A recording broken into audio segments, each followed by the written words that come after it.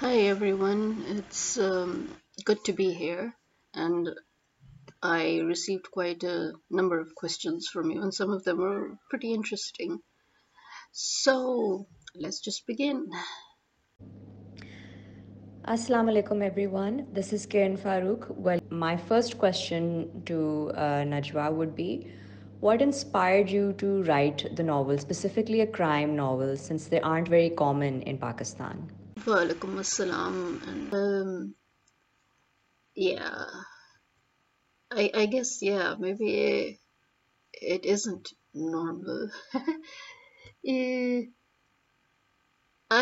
since I was a child, I think I've been reading mostly, adventure stories and adventure novels, and you know, maybe that's the reason why I ventured towards this genre.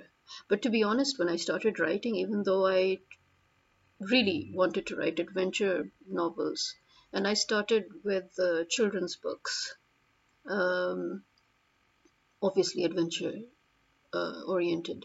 But I found that I was more inclined to write uh, about life and people, more like character oriented stories, uh, like this book, a novel that's coming up in January. This I wrote in the 90s as well. This is one of my older works, where despite the fact that I sort of forced myself to write adventure stories, I always ended up writing more character oriented stories. So I think the time when I actually managed to sort of master writing crime fiction the way it should be written was when I did my master's in script writing. Um, my head of department, who was also my supervisor, he helped me a lot there because when I was writing one of my scripts for I mean, it was supposed to be about a spy. It was supposed to be a dark comedy, and the spy thing was supposed to be just left in the background.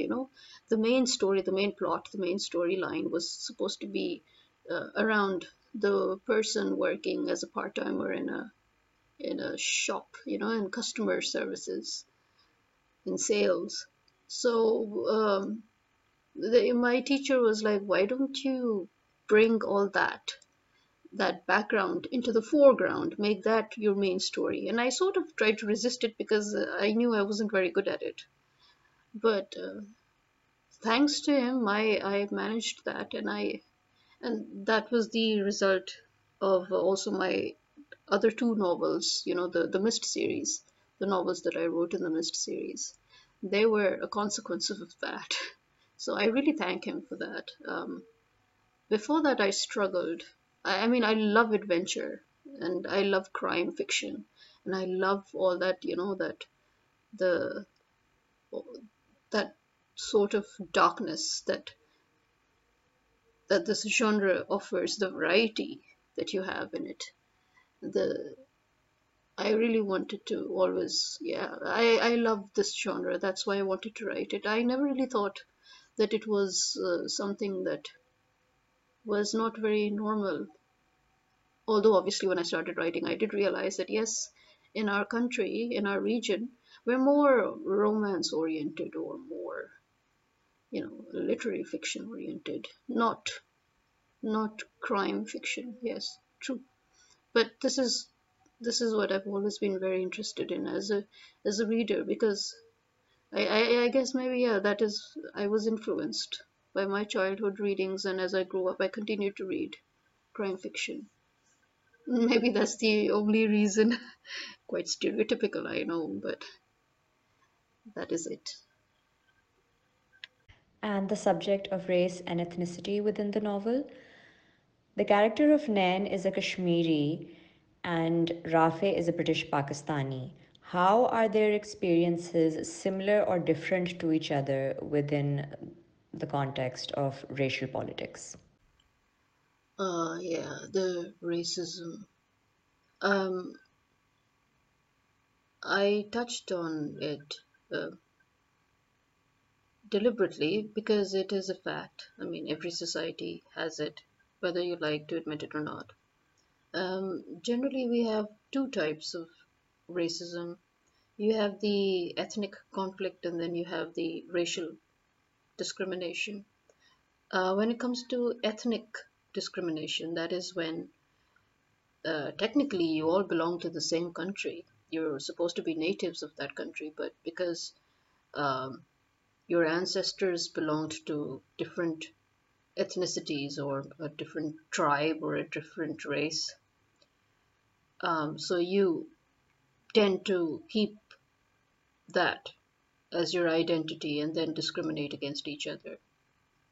We have it in every country, even in England, and that's what I try to show through Rafe as well. That on one side you have Nan facing the same thing because, I mean, apparently she's living in the same land, but she's being heavily discriminated against, so much so that her region is being conquered, it's being invaded by India. And she had to flee her home for in order to get refuge just because of that.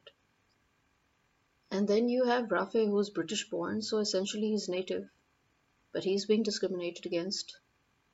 Why? Because in his case it's twofold or maybe threefold, because he is British born, but his father is Pakistani and he's got Spanish blood in the mix. So the British, who in were once upon a time a third world country, finally managed to dominate a developed country of their time, became emperors, and they decided that yes, now we've made it to the top. We're superior. Everybody else is inferior. So they look down on their former colonials. There's that. And then there is the internal ethnic discrimination, which, you will find that uh, an Englishman, for example, would have against Welsh or Irish or Scots, and vice versa. And then you have the fact that he has continental blood in him. So, he's not one of us. That's the kind of the reaction that you would get from a typical white English native. But as Rafi mentions, it has its upside too, because ironically, the same organization or entity that is extremely racist or biased suddenly needs somebody who's different from them when they have to tackle sensitive situations, uh, or when they have to deal with foreign diplomacy or even international crime.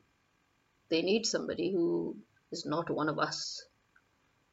So that's how I've tried to put both sides of the racism story, the pros and cons of being different in any society. Um, Essentially, racism stems from a feeling of superiority when suddenly you've decided that your identity makes you superior. I mean, originally we were all given identities and born into families and clans and tribes so that we should be able to identify ourselves, very simply put. But somewhere along, somehow, somebody decided that this also meant that you could declare yourself superior over others and subjugate them and dominate them and invade them. Islamophobia is a good example of dehumanizing your victims. Kashmir is a brilliant example. They have dehumanized Kashmiris so that the world, just ignores whatever is going on. It's been going on for decades. People don't care. Palestine is another perfect example. It's as if Palestinians are not humans, There's always that but, but you see, oh, but you see. So there's all these buts that are actually justification for domination and invasion and hate crimes and religious crimes and ethnic cleansing, and they all come from that place, that but also comes from that place where somebody suddenly decides that somebody is superior enough to have the right to commit atrocities towards others. And that is basically what I try to portray without being too heavy handed about it. So their discrimination, their racism is similar, but at the same time it's different. So Rafe is a foreigner and a native in his own land. Nan was a foreigner and a native in her own land. Uh, but then Rafe had the added uh, issue, you could say, of having a mixed racial background, um, which Nan didn't. So, but still, that would not put her in a bad situation. She would still be able to understand his problems, his issues of racism just as well. And we have a question from Rehan Hafiz, Lahore, Pakistan.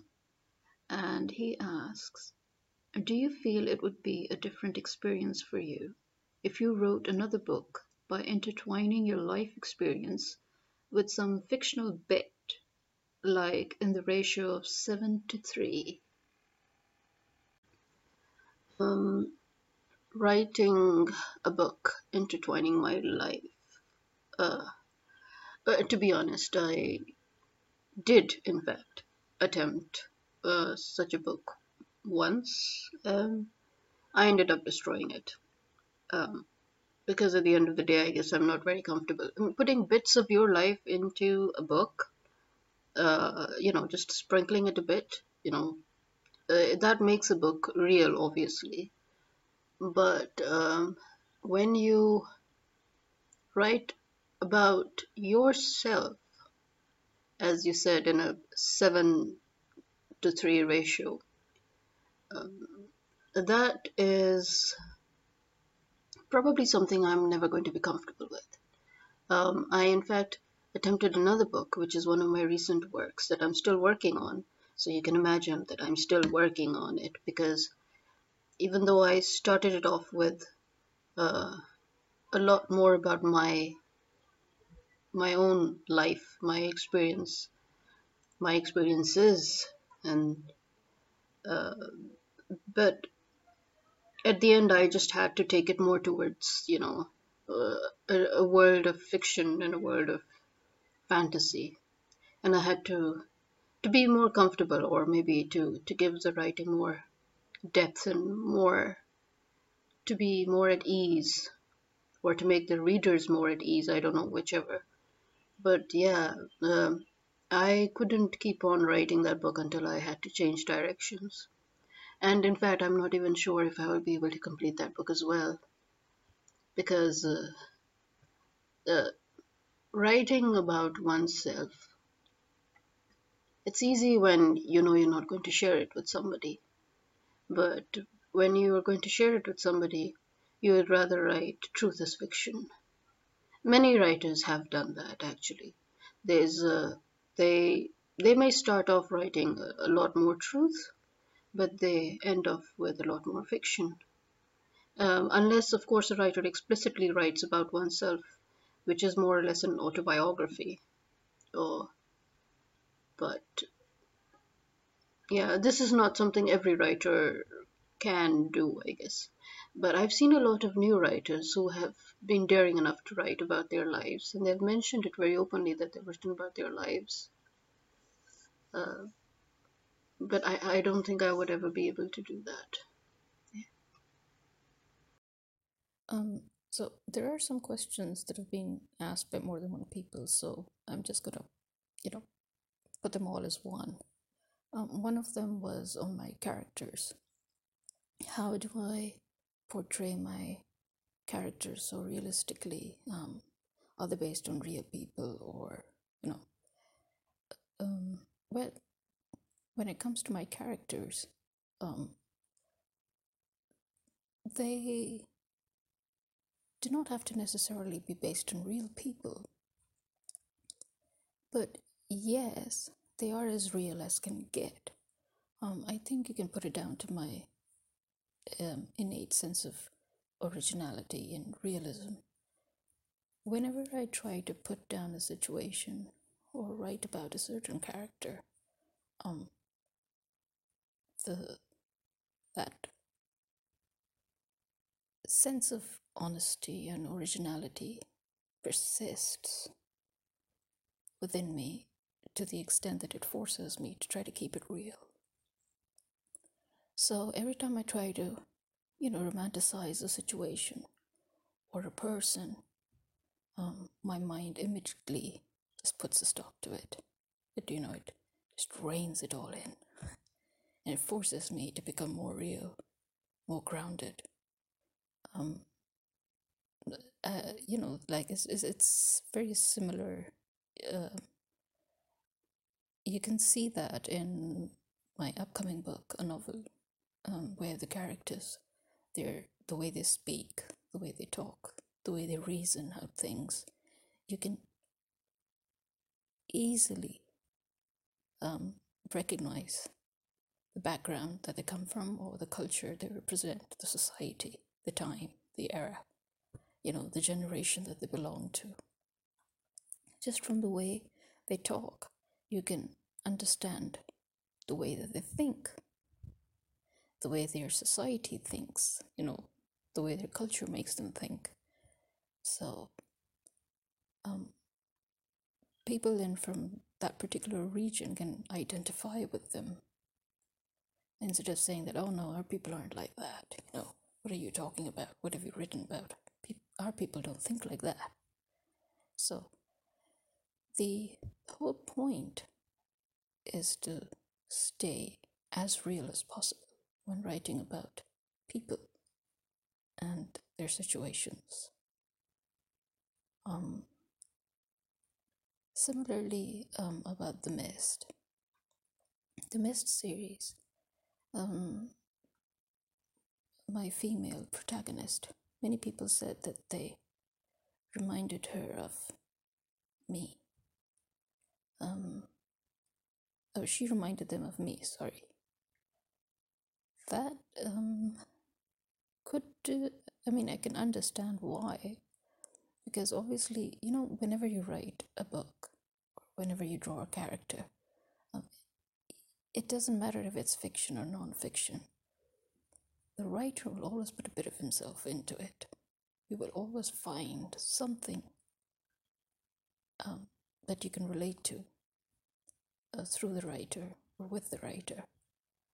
And those people who know the writer, they get to see glimpses of the writer, in his characters or her characters. And that's very normal, that's natural, because you're creating something. When you're creating something, you put a bit of you into it. That's how you give it life. So, yeah, but no, other than that, no, my characters are not inspired or influenced or taken from real people or prototypes. They are 100% original, and in their own world, they're 100% real.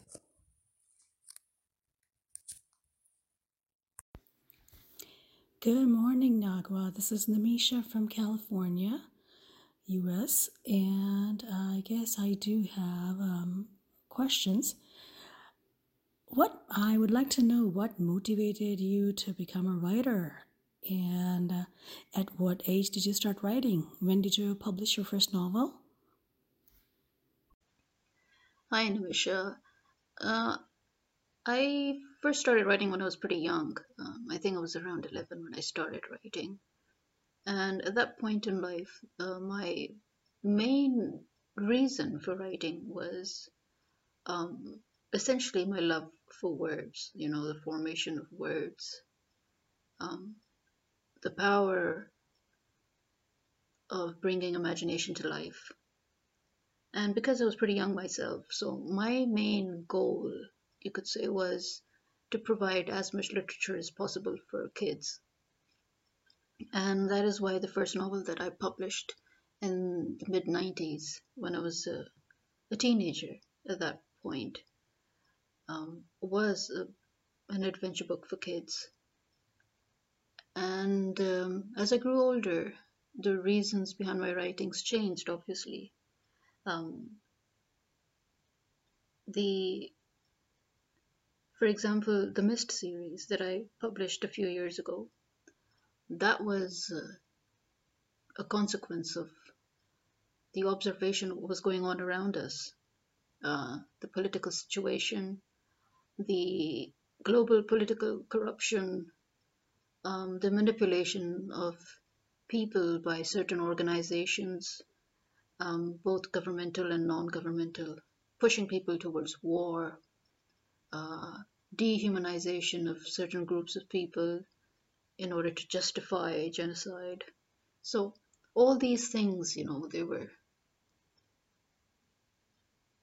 they were the reason behind my publishing the Mist series.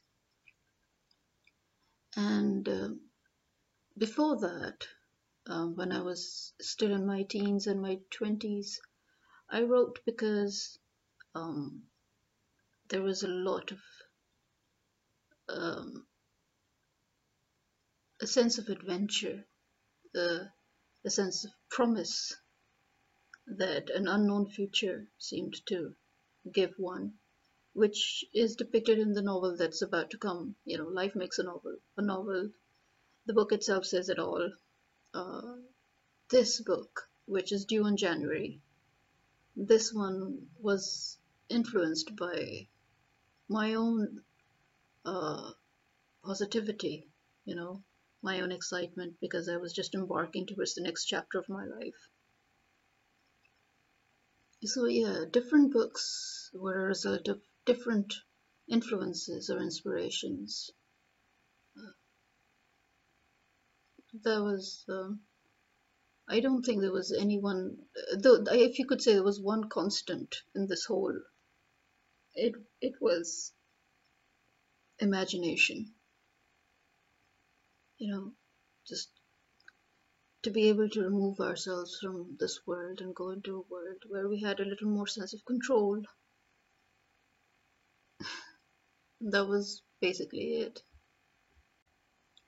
And here's a question from Yusra Khan from United Arab Emirates. And she asks, in all of your books, your main character is always a female. Is there any particular reason for that? Yeah, I guess when you put it that way, um, all the books that I've published to date have female protagonists, and very strong ones at that, with very strong characters and personalities. But no, there was no such agenda behind it. It wasn't a deliberate act or a political statement or ideological statement or anything. I mean, to me, it was just normal because I was female. So, being female, writing the perspective of a female was actually pretty normal. Uh, and to be honest, I think I was quite fair. Um, and I gave equal justification to the male counterparts in my stories. I mean, they're not just characters that revolve around the female lead to sustain the story, so to speak. They are actual um, uh, characters, that have a life of their own and have equal strength. And I think if this were a script, I could go so far as to say that they shared equal airtime. You would have your female lead and your male lead. Oh, my lips are sort of jamming up, feeling a bit numb because of the cold. So yeah, this distortion is not um, the audio itself. This is my mouth. But to move on, um, I wasn't really aware of the fact that my stories or my characters were unconventional. Yes, it took people to point it out to me. In fact, when someone from the BBC pointed it out and said that the mere fact that my lead was female in the script that I had written, and that it was in a world that was generally, I guess, um, male oriented, even though he didn't say that. But I mean, I'm sure that's what he was probably saying when he said that the very fact that it was um, that I had a female lead was in itself a selling point because it went against the norms, and that alone would have a veteran actress or actor pick it up and make sure that it got made in Hollywood. So I found that very surprising, to be honest, because I mean, one doesn't expect Hollywood or any other media industry, for that matter, to find having strong female leads unconventional. But yes, looking back now, when I look at when I remember all the movies and the series and the serials that we've watched to date with female leads, they might begin by breaking conventions, but they do ultimately fall into some form of convention. That is true. And my world, my setting in which I've inserted my protagonists are, yes, I guess, what people would refer to as male oriented. The genre is referred to as male oriented, thrillers, spy thrillers, political thrillers, adventures. But I do believe that um, these were scenarios that could only apply to my protagonist because of their gender. You see, there are certain experiences that apply to um, people because of the occupation, you know, in life, because of their profession. And then there are experiences that are unique to gender. So, yeah, when I was writing a novel, or when I was writing the Mist series, or my other books, um, I did not deliberately sit down and think about gender or gender discrimination because, frankly, that's not how I'm wired to think. I think in terms of people, gender comes secondary. But when you sit down to write, you're essentially creating a world. And in that world, you have to stay true to it as much as you can. And you have to stay true to the real world in which you yourself reside. Um, because you have to think in terms of originality, and then you have to think in terms of what sounds real, keeping in mind the person's profession and the person's life, the person's background, and the person's gender. And then you have to move accordingly. And that's just what I did, um, to be honest. Um, but yes, if it ended up being unconventional, I guess it is unconventional. But I think it's good. It's good because you pick up a book, you pick it up because it belongs to a genre that you're most interested in, and then you have this complacent expectation that it's going to be just like more or less like the other books of this genre, and then whoa, you get an unexpected surprise. And I think that is healthy. That's what the readers are looking for anyway. So it's good. It's a good thing. Um, but other than that, really, I didn't have any specific purpose behind um, having a female protagonist, or putting her through completely unconventional scenarios. To me, I was pretty normal. Here it's more of a comment, less of a question, on how my love for travel and languages is being portrayed in all of my books. It's true. I do love to travel, and I do love languages. Um, I think it's because my parents used to travel a lot. We used to travel with them, and that increased our love for exploring the world, you know. But my kind of travel is less of, as a tourist, more of trying to integrate with the society and the people so that I can understand their point of view as natives. It's more objective somehow, when you tend to see a country the way its own people sees it, because then you tend to understand um, the difficulties, the pros, the cons, and you tend to understand them better, the people as well, where they come from. And I think that's, you could say it's the same when it comes to languages. The reason why I think I'm very good with languages is I just find it easy to understand how people think. When I understand how they think, then it's easy to understand how they would form sentences in their own language. And so it becomes easy for me to pick up the nuances, the their grammar, their vocabulary in general. It becomes easy. Um, Also, I think the biggest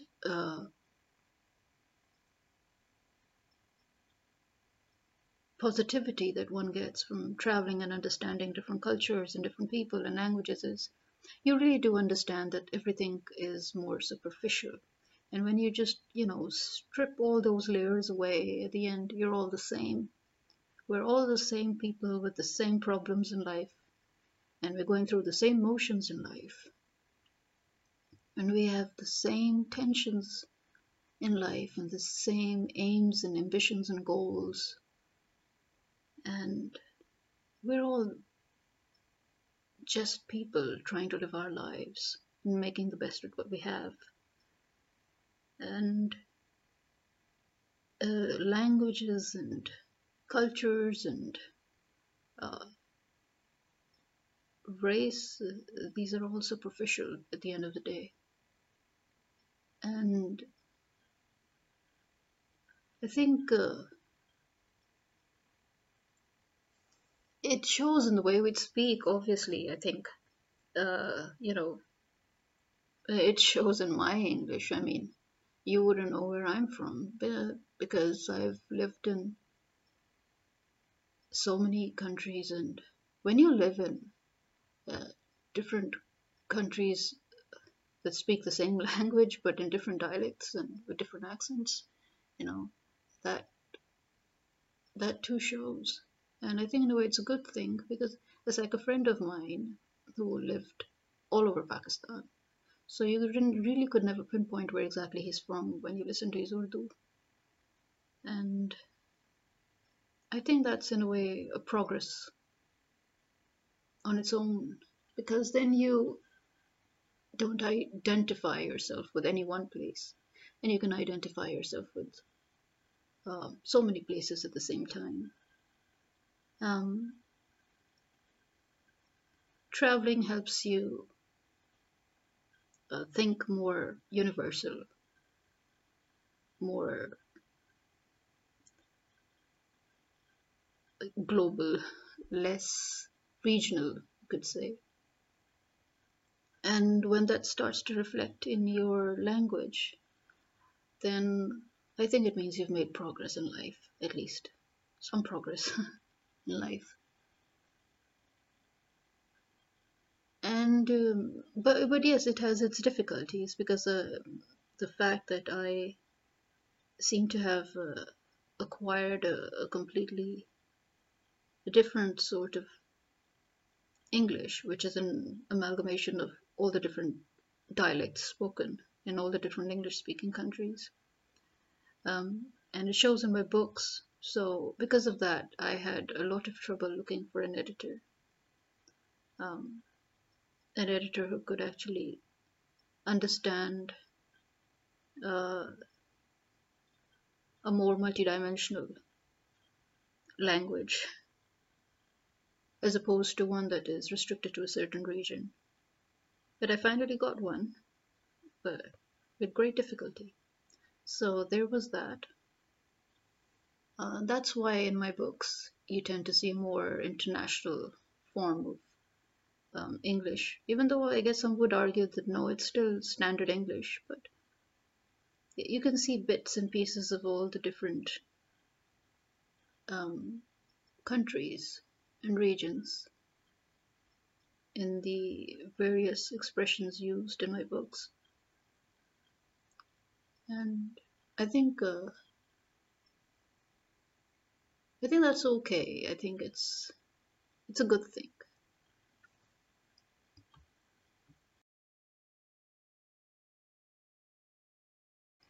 Well, that wraps it up. Thank you everyone for participating in the session. I hope you enjoyed it. I know I did. Some of you asked me more than one questions, but I just chose one of each because there were those that I felt were different and that I might not have answered before. And apart from that, you might have felt a little bit of an audio shift. That was because I answered some of the questions directly and then added them up later. Uh, but do keep sending me questions, I'll always answer them. I just wanted to keep this short and sweet. Um, do remember to grab your free ebook from Smashwords pre-sale of my upcoming book, a novel that's due for release on the 1st of January 2021, my New Year's gift to you. And it's also available for pre-order on Kindle, so you can place your order now and get it when it gets released. Also, don't forget to leave your feedback because it really does count. I give a lot of importance to my readers' views and reviews concerning my books, and I love to hear from them. What you liked about it, what you disliked about it, what you couldn't understand about it. Um, I love it when my readers tell me all about it. So this is me signing out. Bye.